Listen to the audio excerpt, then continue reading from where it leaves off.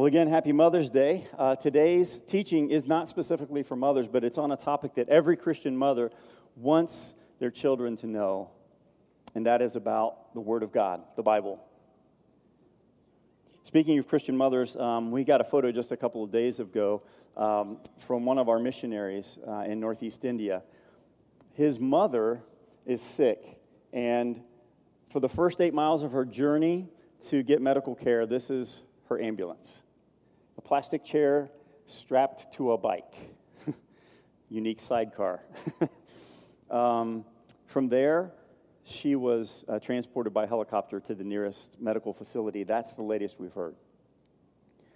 So we're going to take a moment to pray for this mother, but we're going to pray for a lot of other things.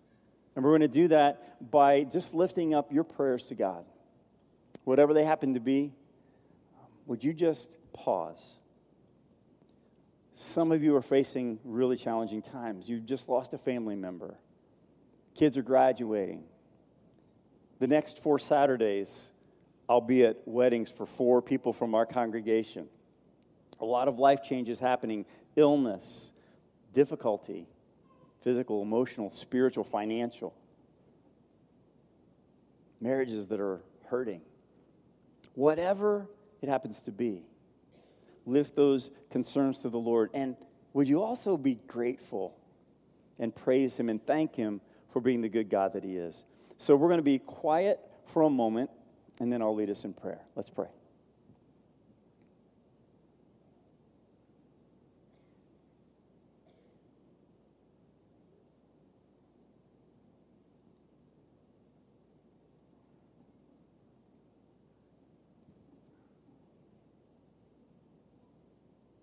God, if we could hear the words that our hearts and our spirits are thinking right now, it would be utter chaos and confusion.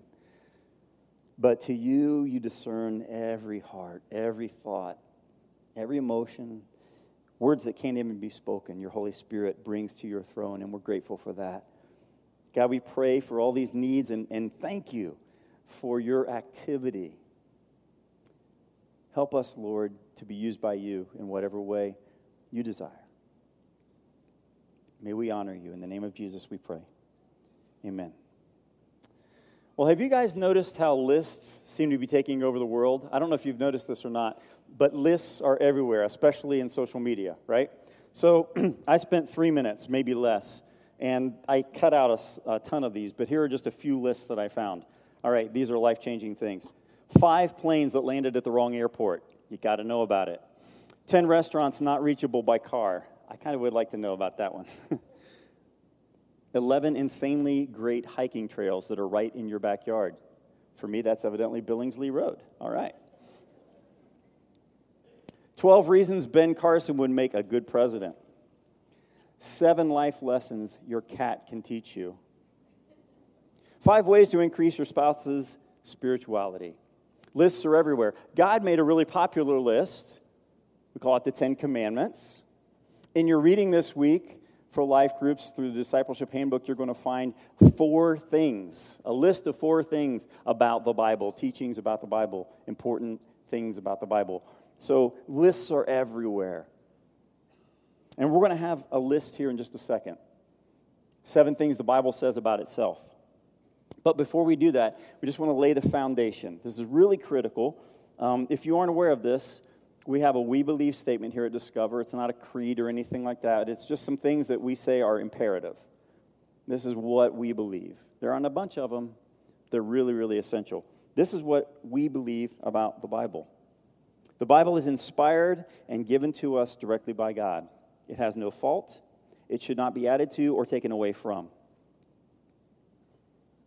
The Bible. In a day when a lot of people are looking for inspirational teachers, we need to look for people who are teaching the inspired Word of God. And there is a difference. Now, it's great if you have both, but if you can only have one, make sure it's the inspired Word of God that is the important one. The Bible must be given final say on any subject. The word Bible just means book, and it is the book. It should be the book that guides and guards our lives. So 7 things about the Bible itself. Now, I want you to understand, we're going to jump in, we're going to go fast, and we're in danger. Here's why. Some of you right now are thinking, man, I hope these 7 points go fast because lunch is coming up, and you do know it's Mother's Day, right? And you know how long the lines are. I get that, I really do. Satan also gets that, and he's going to do everything he can to distract us. You're going to say, he's really wearing that shirt on Mother's Day? Whatever is going on. My wife's out of town with her mom, so yes, I did wear this. It was not pre-approved.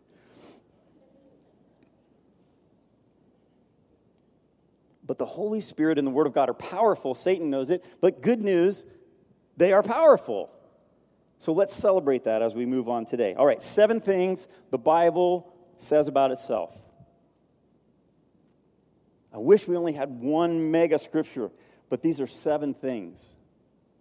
7 things the Bible says about itself. They're wonderful. First, the Word of God equips. Now, just to let you know, we're coming out of the chute with the 2x4, okay? This is probably the most painful one because I think it's going to hit all of us. If it doesn't hit you, come and see me because you have achieved perfection and we want to glorify you, all right? 2 Timothy chapter 3, verses 16 and 17. All Scripture is God-breathed and is useful for teaching, rebuking, correcting, and training in righteousness, so that the man of God may be equipped thoroughly for every good work.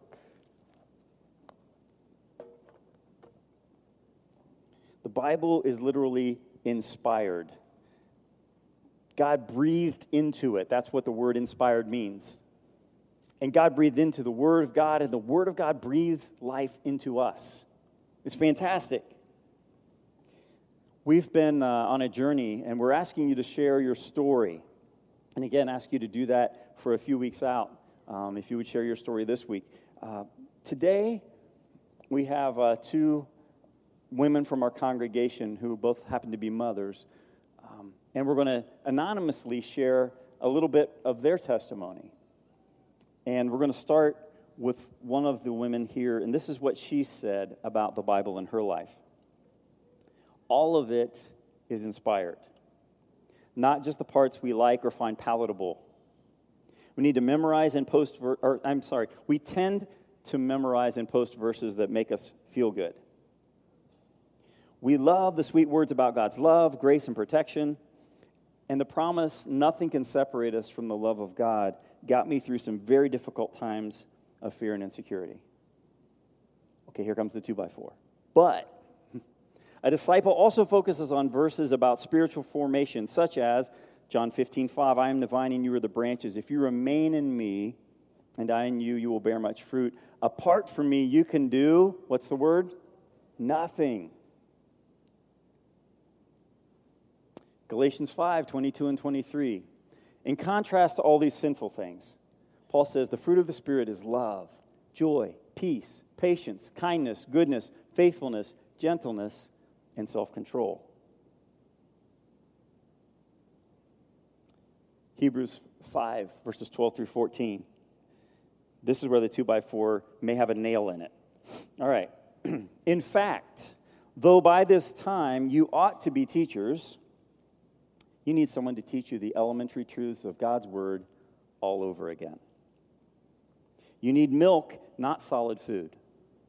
Anyone who lives on milk, being still an infant, is not acquainted with the teaching about righteousness. Solid food is for the mature, who by constant use have trained themselves to distinguish good from evil. She goes on. A healthy meal of God's Word also includes the verses that might even leave a bad taste, quote, in our mouths. Convicting verses about sin and sacrifice and even suffering. John 14:15, where Jesus says, if you love me, here's the proof, you will obey my commands. Luke 9:23, then Jesus said to them all, if anyone wants to be my disciple, he will take up his cross daily and follow me. Romans chapter 12, verses 17 and 18. Do not repay anyone evil for evil. Be careful to do what is right in the eyes of everyone. If it is possible, as far as it depends on you, live at peace with everyone. Ephesians 4:29, do not let any unwholesome talk come out of your mouth, but only that which is helpful for building up others according to their needs, so that it may benefit those who listen. My feet, my toes are wounded. They're getting stepped on, every verse. 1 Peter 4:16, however, if you suffer as a Christian, don't be ashamed, but praise God that you bear that name. God's word has led me to repentance over and over. That brokenness then allows God's power to be made perfect in my weakness. And though I can't say I enjoy it, my suffering leads me to a deeper relationship with God. We don't need to know everything in the Bible, but we do need a steady, balanced diet of truth. In my experience, when I ask God for wisdom and understanding, He always gives me what I need. This mature disciple knows that the whole Bible is important, that all of it equips us for a life of following Jesus. So the Bible equips. Second, the Bible transforms. Listen to Hebrews chapter 4, verse 12. For the word of God is living and active. It's sharper than any double-edged sword, and it penetrates to dividing even the soul and the spirit, the joints and the marrow. It judges the thoughts and the attitudes of the heart. Last week, Jordan talked about a very important concept about relationship.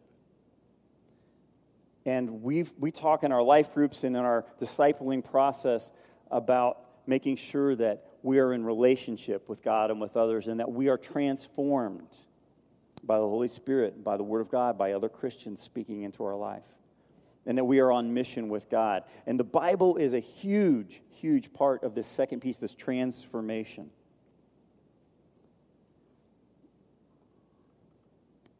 History tells us, and you probably know the first part of the story, or may know the first part of the story, about the mutiny on the Bounty, the ship, the Bounty, and how Captain Bligh was taken care of, and then they took over the ship. They ended up landing on a really small island in the Pacific called Pitcairn Island. What you may or may not know is that there were only a few people who were there. Small island, 1 mile by 2 miles. And my math says that's 2 square miles. So, small little dot in the Pacific. After 10 years, because of drunkenness and fighting and murder, there was 1 adult male, 11 women, and 23 children who remained alive on the island. And that was it. The man who remained alive was named John Adams. And he found and started reading the Bible that had come on the ship. And this drunken, murderous, incredibly vile sailor was transformed simply by the Word of God. And he became a follower of Jesus. And not only that, he dedicated himself to teaching and discipling every single person on that island, and every one of them gave their hearts to the Lord. Now, how is that possible? Through a book? Because the book is the inspired Word of God, and it transforms us.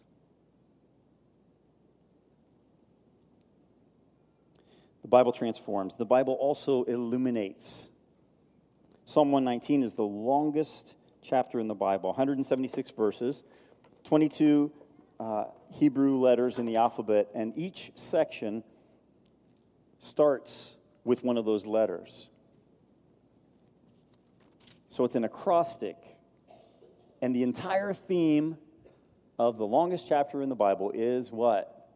The Word of God. listen to what Psalm 119, 105 says. Your word is a lamp to my feet and a light to my path. The word of God illuminates. Do you know that scientifically, darkness is simply an absence of light?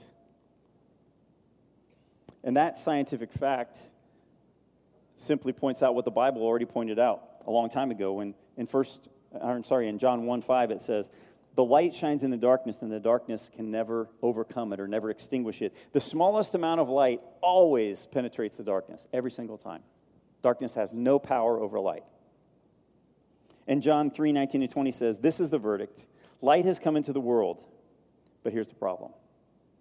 "But men love darkness instead of light because their deeds were evil. Everyone who does evil hates the light and will not come into the light for fear that his deeds will be exposed." There was a nomad and traveling in the desert and set up camp for the night. He woke up in the middle of the night. He was kind of hungry. So he lit a candle and he found a bowl of dates, and he bit into one.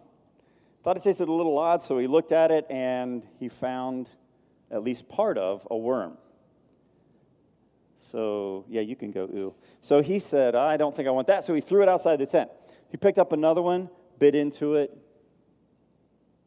found a worm. Threw that one out. He said, if I do this, if this keeps up, I'm not going to have any food. So here's what he did. He blew out the candle and he ate the rest of the dates really fast.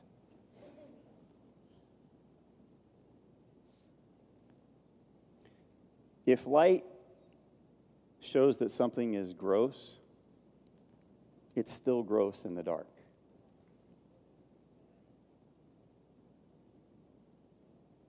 Too often people remove the light of the Word of God because it exposes something nauseating or harmful. And so we'll just turn off the light from it and go ahead and do what we want.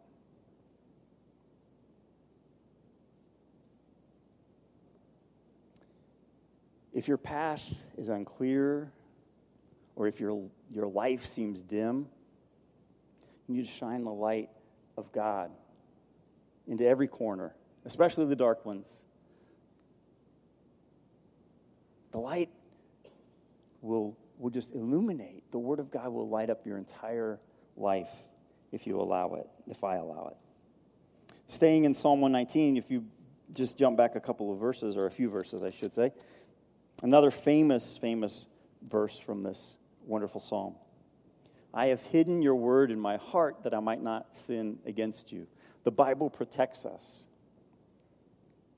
The greatest example of this is Jesus, God in the flesh. If you remember a few weeks ago when we were studying through Luke and we studied the temptation of Jesus, we saw what Jesus used as his weapon, and it was what? It was what? The Bible, the Word of God, period. Nothing else. He actually used the book of Leviticus 3 times to combat the temptation. And it's interesting, too, that Satan used the very Word of God as a temptation for Jesus. So if you do not know the Word of God, you will not have a weapon to use against temptation, and you especially will be deceived when the Word of God is twisted and distorted and used against you, because it sure sounds like it's right. You have to know the Word of God. So unless you are more spiritually mature than Jesus, you better know the Word. I had better know the Word. Some of you will say, I just can't memorize the Bible. I can't. My brain is old. My hard drive is full, Well, allow God to reformat it. It's funny how I can remember stupid facts. And you know why I can remember them? Either because I declared that they were important to me, or I've seen them over and over and over and over and over. Word of God's the same way. If it's important to you, if you read it over and over and over, you'll memorize it. The Holy Spirit promises. Jesus said the Holy Spirit would come and he would help us to remember all the things that Jesus had told us. I have a flashcard app on my phone, and I put the reference of the scripture on one side, and on the other side is the text. So, for example, when I am wanting to buy something I can't afford or I just don't need, the Holy Spirit reminds me of Proverbs 30, verse 8, which says, "Keep falsehood and lies far from me. Give me neither poverty nor riches, but only my daily bread." Oh, yeah. God, I just need you, not this thing. How many of you have played paintball sometime? Raise your hand. How many of you have enjoyed paintball? Keep your hands up if you did. Paintball is an absolute blast. It also hurts a lot. For those of you that like paintball, you like that sound, right? Where you're just shooting somebody, it's awesome. Yeah, in the name of Jesus, yeah. If you are a paintballer, how fun would it be to go out there with no goggles, no kind of protection whatsoever, the very thinnest clothing that you could possibly wear, and no gun? Everybody signing up for that? You're insane. It's funny that something we would never do in paintball is exactly what we do every day spiritually. We don't have our sword, our gun, the word. We don't have the protection of the armor of God. And we don't even seem to be concerned about it. We just keep getting hit and knocked down and bruised and wounded. And we think, wow, life is tough. And it is. But if you have the word of God, it can protect you. It can defend you. It can help you. It's actually an offensive weapon as well. The Bible protects you and keeps you from temptation. The Bible also convinces us. John, in his gospel, toward the end of it, in John chapter 20, writes this: "These things are written that you may believe that Jesus is the Christ, the Son of God, and that by believing you may have life in his name." See, the Bible helps us to understand and be convinced of the truth of God. And that may happen the very first time you hear some truth. It may take 100 times or more. Here's the second testimony about a woman, from a woman in our congregation who was talking about the Bible's influence. She said, it's funny how you can read something 100 times and then on the 101st, it hits you. There are a multitude of Bible verses and stories that are incredibly meaningful to my faith journey, and one of them is Exodus 14:14. It reads, "The Lord will fight for you. You need only to be still." Well, I don't do being still well. I always have an eye on the future, and have a plan Z for everything, just in case. Being still equals giving up control. That is not my natural way. In fact, it's so unnatural for me that the idea of it almost triggers a sort of involuntary, instinctive panic inside of me. I like to be in control. I don't like to share control, period. So this verse is both a comfort and a challenge to me. The obvious challenge is to be still, to surrender control. The comfort is the promise that is allowed to shine through that obedience and stillness, the immense and incomprehensible concept that the Lord himself will fight for me when I finally stop and just let him. It literally makes me relax physically to think about this.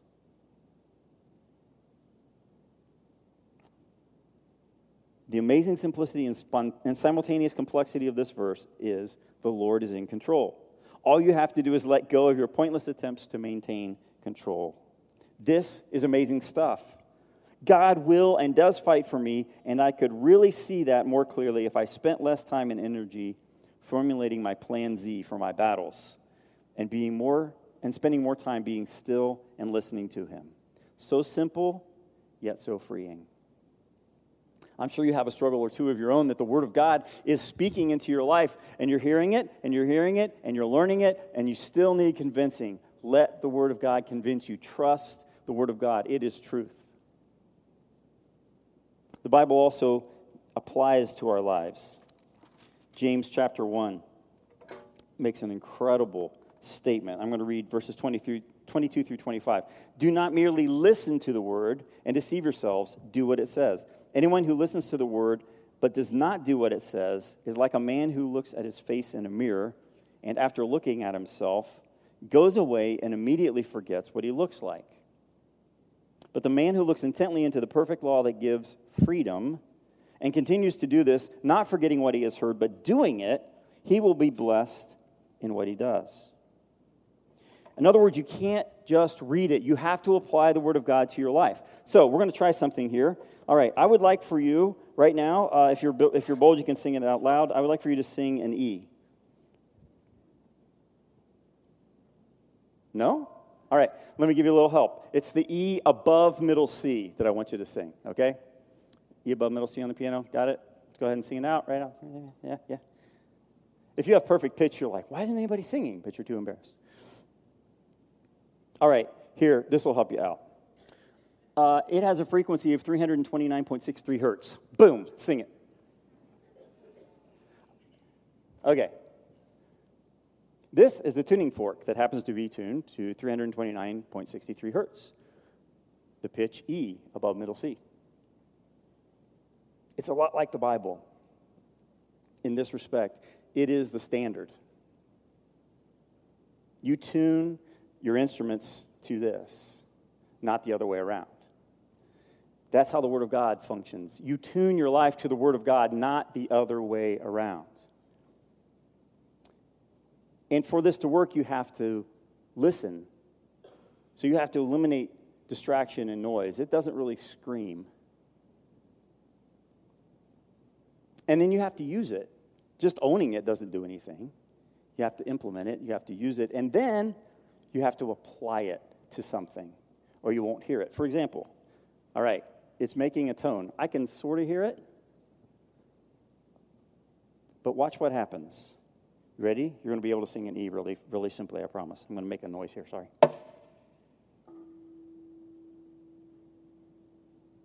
Sing an E for me. Right?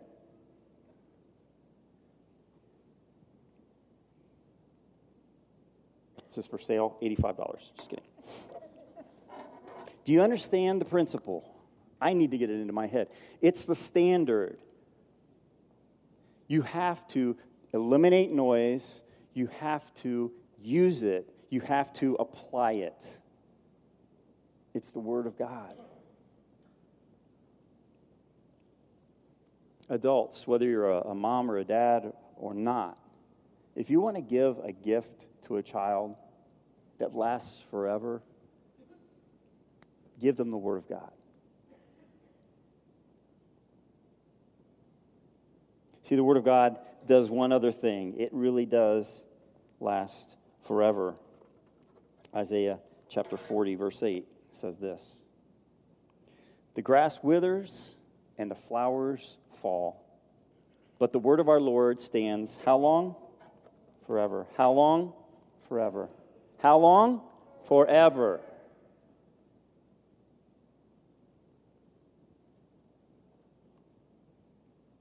Charles Colson said that the Bible is more widely read and more frequently attacked than any other book in history.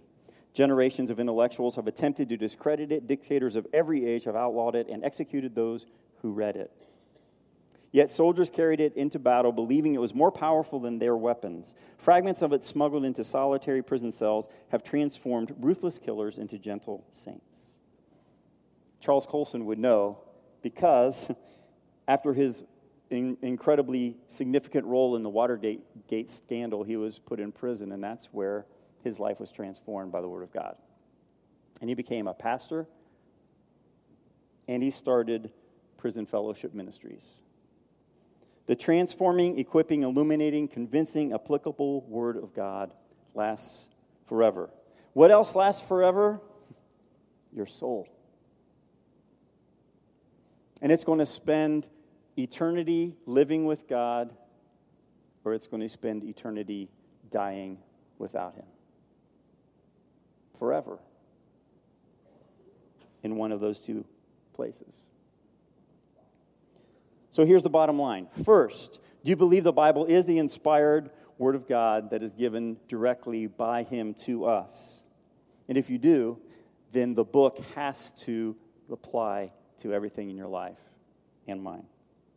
So 2 bottom line questions as we close. First, and allow these to sink in a little bit. Which of these areas of my life is most abundant regarding the Word of God? In which area can I celebrate the fact that God has been at work through His Word? And in which area have I neglected the Word of God? And I need to ask for His help. We're going to pray, and during this time, we just ask that your spirit would be in tune to God's Spirit. Let's pray.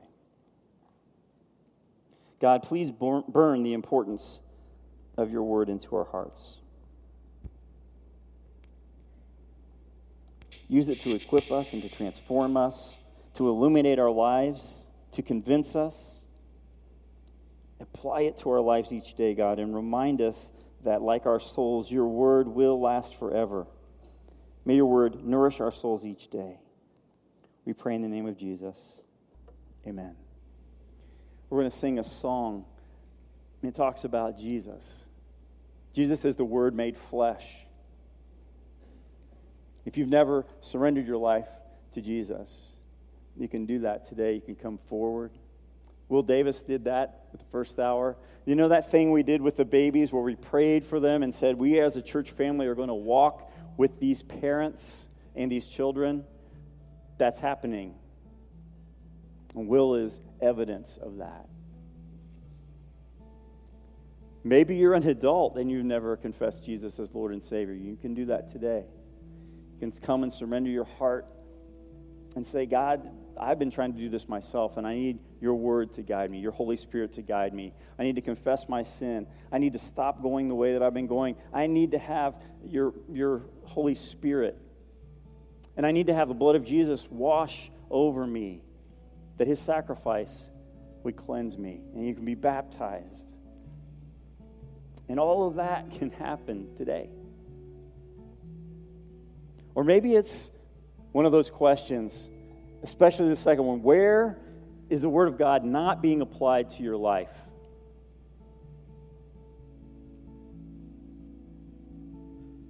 I have a lot of them. But by God's grace, each day, we become a little bit more like Jesus. Would you please stand and sing from your heart as we rejoice and as we contemplate who God is and what he wants from us?